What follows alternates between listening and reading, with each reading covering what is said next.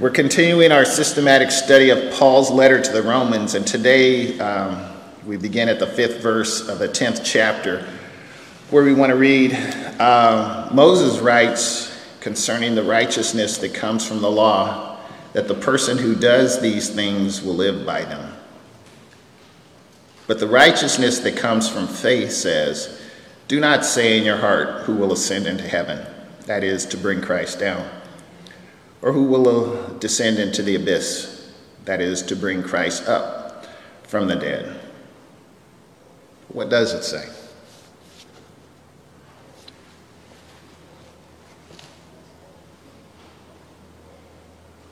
The word is near you. It's on your lips and in your heart. That is the word of faith that we proclaim. For most followers of Christ, this portion of Scripture is very familiar. It's ground that's been trod over and over and over. But as I've cautioned before, I caution now, Ryan, don't let familiarity be the enemy of what God is trying to say. What exactly is Paul saying? What exactly is he saying? The J.B. Phillips New Testament reads, Moses writes of righteousness by the law when he says that the man who does those things shall live by them, which is theoretically right but impossible in practice.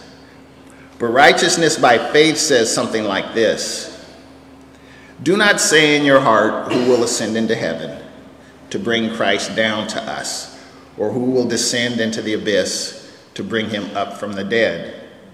The word is near you, even in your mouth and in your heart. See, what Paul is doing right now is he's reflecting or referencing or echoing, however you want to put it, sort of, kind of, Moses' words from the 30th chapter of the book of Deuteronomy, starting at the 11th verse. This is what Moses said. Now what I am commanding you today is not too difficult for you or beyond your reach. It is not up in heaven, so that you have to ask, who will ascend into heaven to get it and proclaim it to us so we may obey it. Nor is it beyond the sea, so that you have to ask, who will cross the sea to get it and proclaim it to us so we may obey it. No, the word is very near you and in your mouth and in your heart, so you may obey it.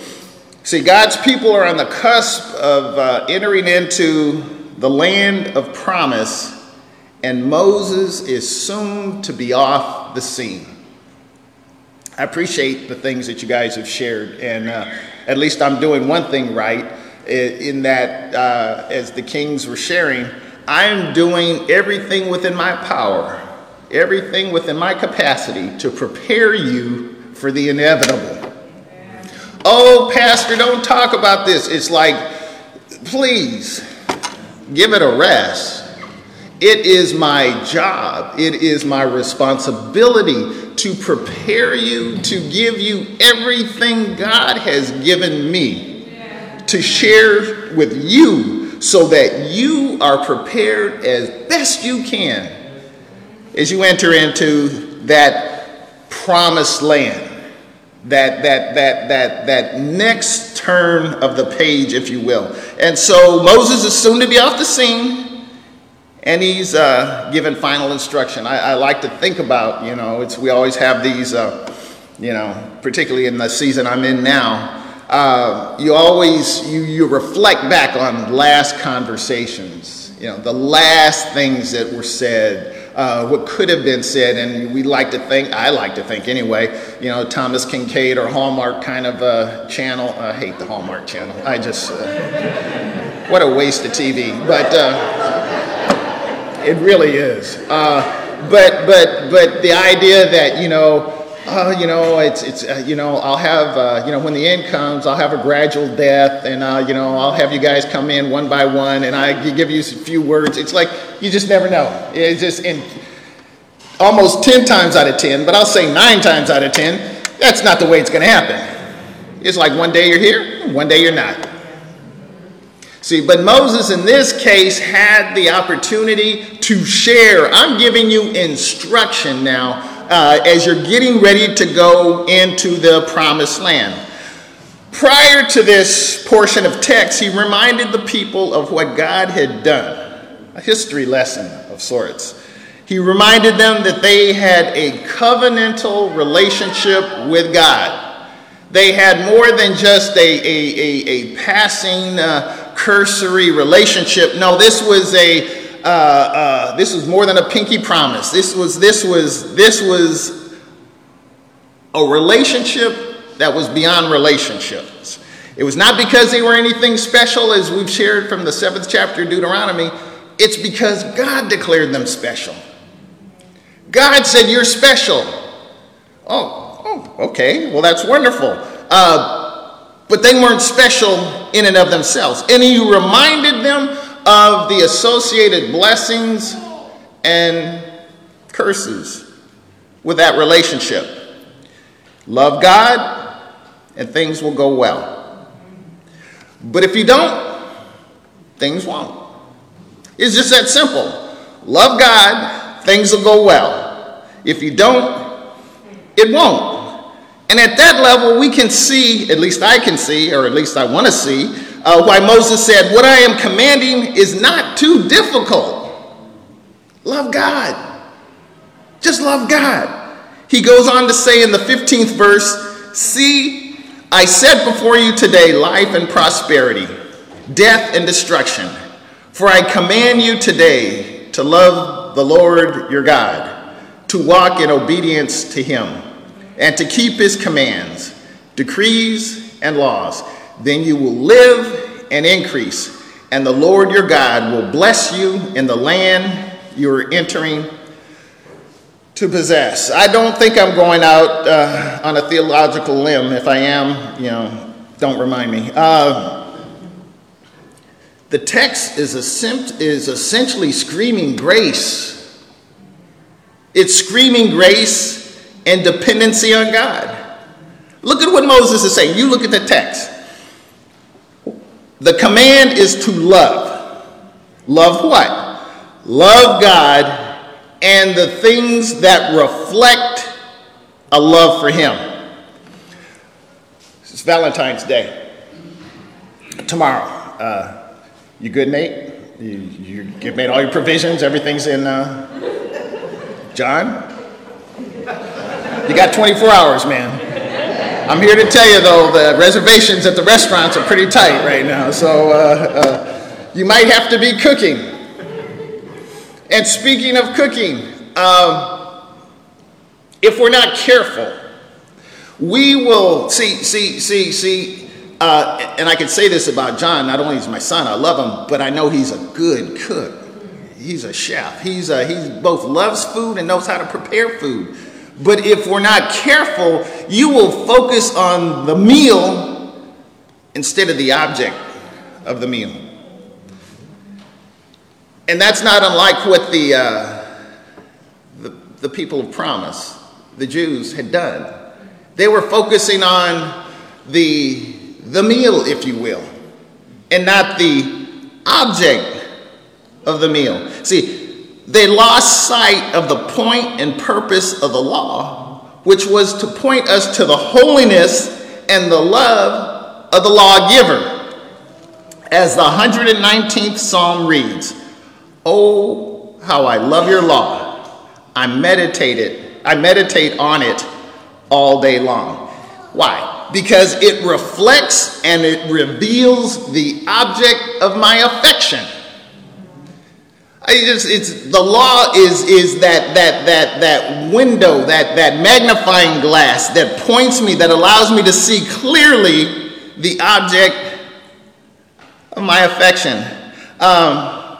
Imagine if God's people then and now, just imagine if God's people then and now fully understood the holiness of God, coupled with his desire to be in intimate relationship with us, with them, but we are also fully aware of our shortcomings. I mean, if you think of the connective tissue, that the infinite holiness of God, the infinite love he has for us, and the infinite inadequacy that I have to meet anything. That if I understood that then and now, I would know, man, this is grace. See, that's why from the very beginning, animal sacrifices were part of the plan. It's like, I know you can't keep it up. You can't do it. So here, bring a turtle dove, bring a calf, do these things. We will get it right down the road. But I am showing you that this law that's revelatory of who I am, it's to point you to the depth of love I have for you. See, this is more than a breadcrumb trail that will lead us ultimately to the cross of Christ.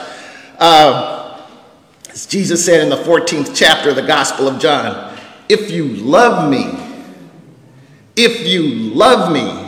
keep my commandments. Do the things I ask. The basis of any meaningful relationship is love. And it is love that allows the trust. The basis of any relationship, any meaningful relationship, is love. And it's love that allows trust. Again, as I say, in my season of life, now that's why I can read text now with a more robust understanding and lived out experience. As I shared a couple of weeks ago, echoing Job, experiencing the things that he experienced, but then able to say, but even if he slays me, even if he slays me, I'll trust him. Because I have that depth of love with him that I don't allow circumstance to dictate the depth of love that I know. So Paul, writing to the Christians in Rome, made it clear in the 4th verse, Christ is the culmination of the law, so that there may be righteousness for everyone who believes. Understand this. Christ is not God's plan B to the law. Christ is not, the law didn't work out, so plan B is like, no. He's the culmination of the law. He is the very personification of the law. He is the law lived out. As one theologian writes about what Paul is saying, he is simply taking the form of Moses' statement about the law, including some of the wording, and applying it to grace instead. He is not attempting to quote Moses or interpret Moses. He simply wants to say the same thing about grace that Moses said about the law. We do not have to do something heroic to know about it and receive it. It has already been made available to us, namely through Christ Jesus. What Moses said of the commandment can be applied to justification by faith. Paul uses the same words to express exactly the same idea, but with a completely different application. So, let me conclude. Didn't think I'd say that, did you? Still have a little bit of Diane. It's just don't get carried away. Verse 9. Because if you confess with your lips that Jesus is Lord and believe in your heart that God raised him from the dead, you will be saved. For one who believes with the heart and so is justified, and one who confesses with the mouth and so is saved. The scripture says, no one who believes in him will be put to shame, for there is no distinction between Jew and Greek. The same Lord is Lord of all and is generous to all who call on him. For everyone who calls on the name of the Lord shall be saved. So quoting the prophet Joel, Paul writes that everyone who calls on the name of the Lord shall be saved.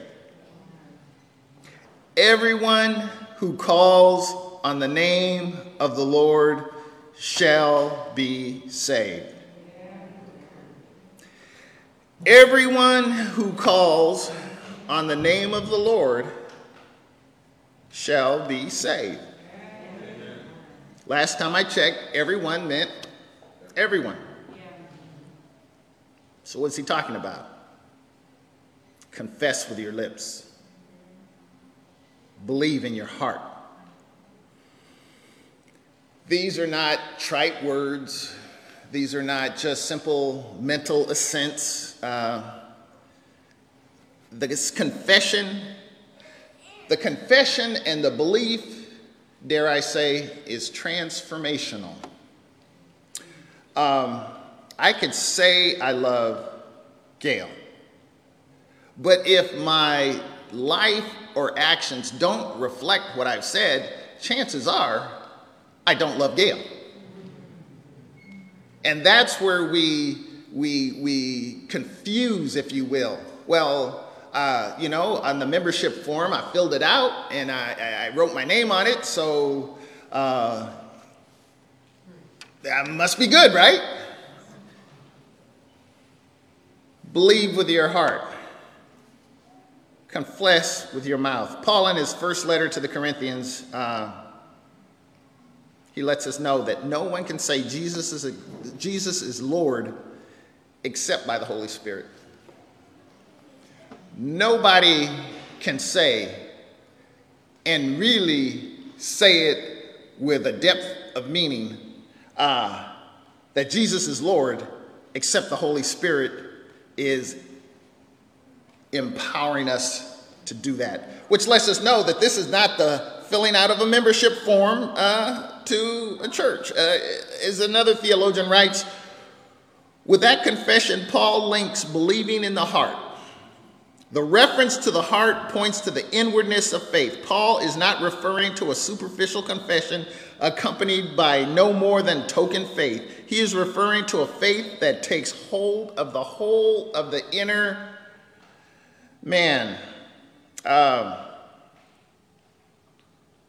And unless you thought that the eternal sufficiency of a sincere confession, and belief, Paul weaves believe, justification, and confession and salvation all together. Read it here for yourself. For one believes with the heart, and so is justified, and one confesses with the mouth, and so is saved. I know. I know. You've shared, and you don't have to say, but I already know that y'all are eyeballing me. You're looking at me. You're taking the measure of the man and his faith. I know it. I'd be doing the same thing. And I will share with you that these past, it was 2 months yesterday, that these past 2 months have been, without a doubt, the hardest 2 months of my life. It's hard. I'm not going to sugarcoat it. It's like, I'm prancing around the house 2 feet off the ground and, playing all types of gospel music, and it's just like, no, sometimes it's like I'm in a corner, balled up in a fetal position and just saying, why? Just why?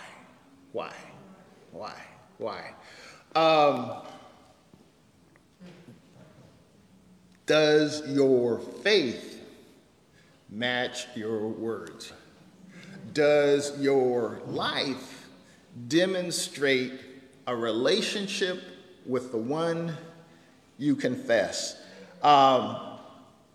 It's only a faith that is rooted in the love, I said it, in the love of God for me, the omnipotence of God that allows me to stand here and speak to you today.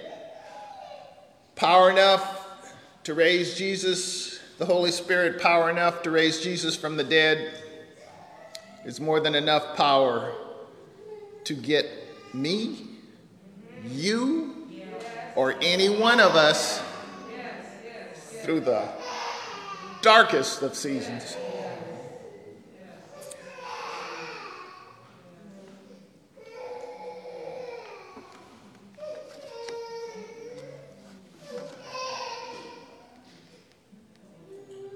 I don't know much.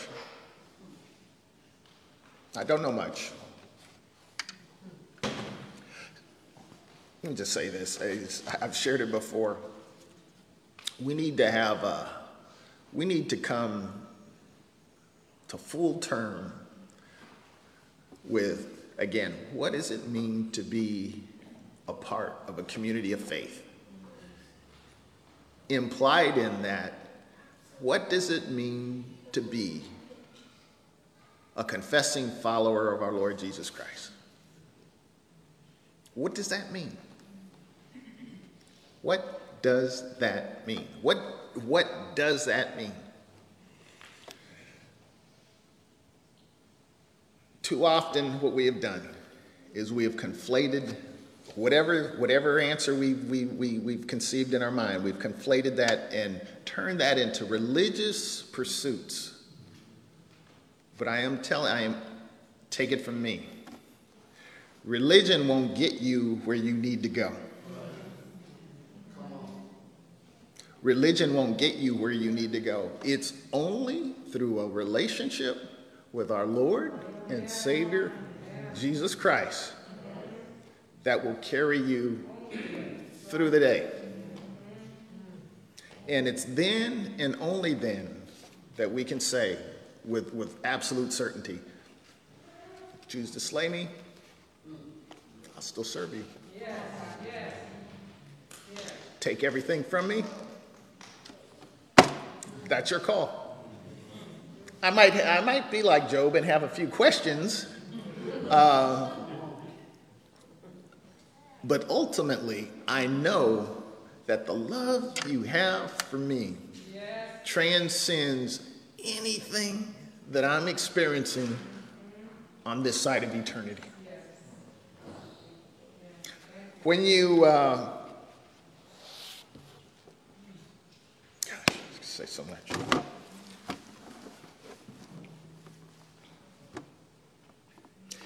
It teaches us how to pray.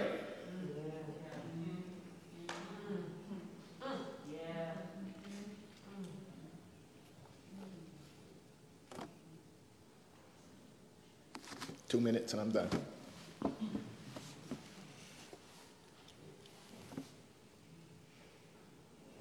There were times, see, we can say words. We can say words. I can string words together. But when I am in the presence of the Holy, and I have more questions than answers, and I just kneel before God, I say, God, right now, I got nothing to say. But I have you. Yes.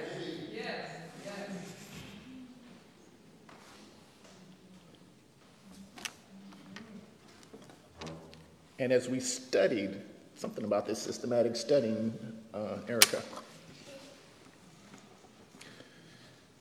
even when we don't know what to pray for,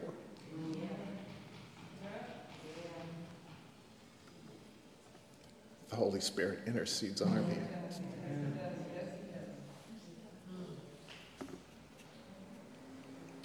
If I confess with my mouth and believe in my heart, I will be saved. That's an eschatological promise, and that's a right now promise. Let's try it. Let's pray. Our Father, our God, how I do adore you.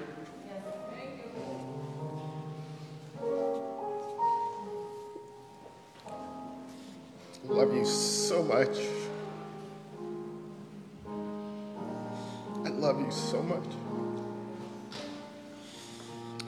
I got questions. We've got questions. We don't have the answers.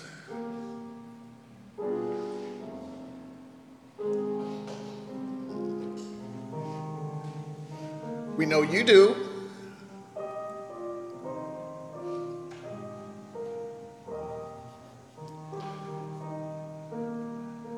We do know you love us. You love us. Give us the strength to move faithfully, even when the path is cloudy and our legs grow weary, and we just would want to sit down and call it a day.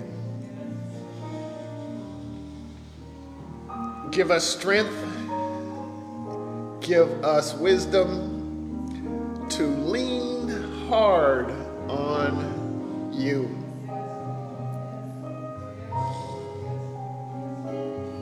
Confess with our lips, believe with our heart,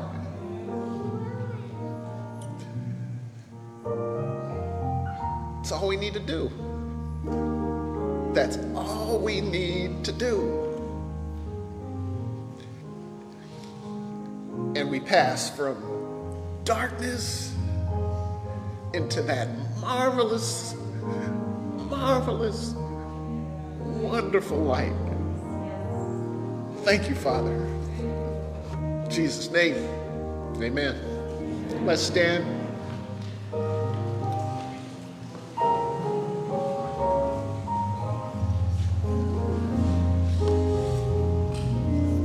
Thank you so much for worshiping with us today. Thank you, thank you, thank you. Thank you, Sister Jones, for being such a faithful woman of God in your playing and in your life. Thank you.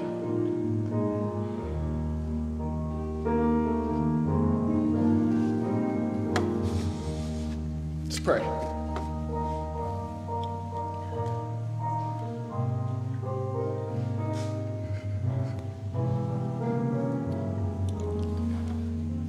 Father, be with us this day. Be with us. Protect us.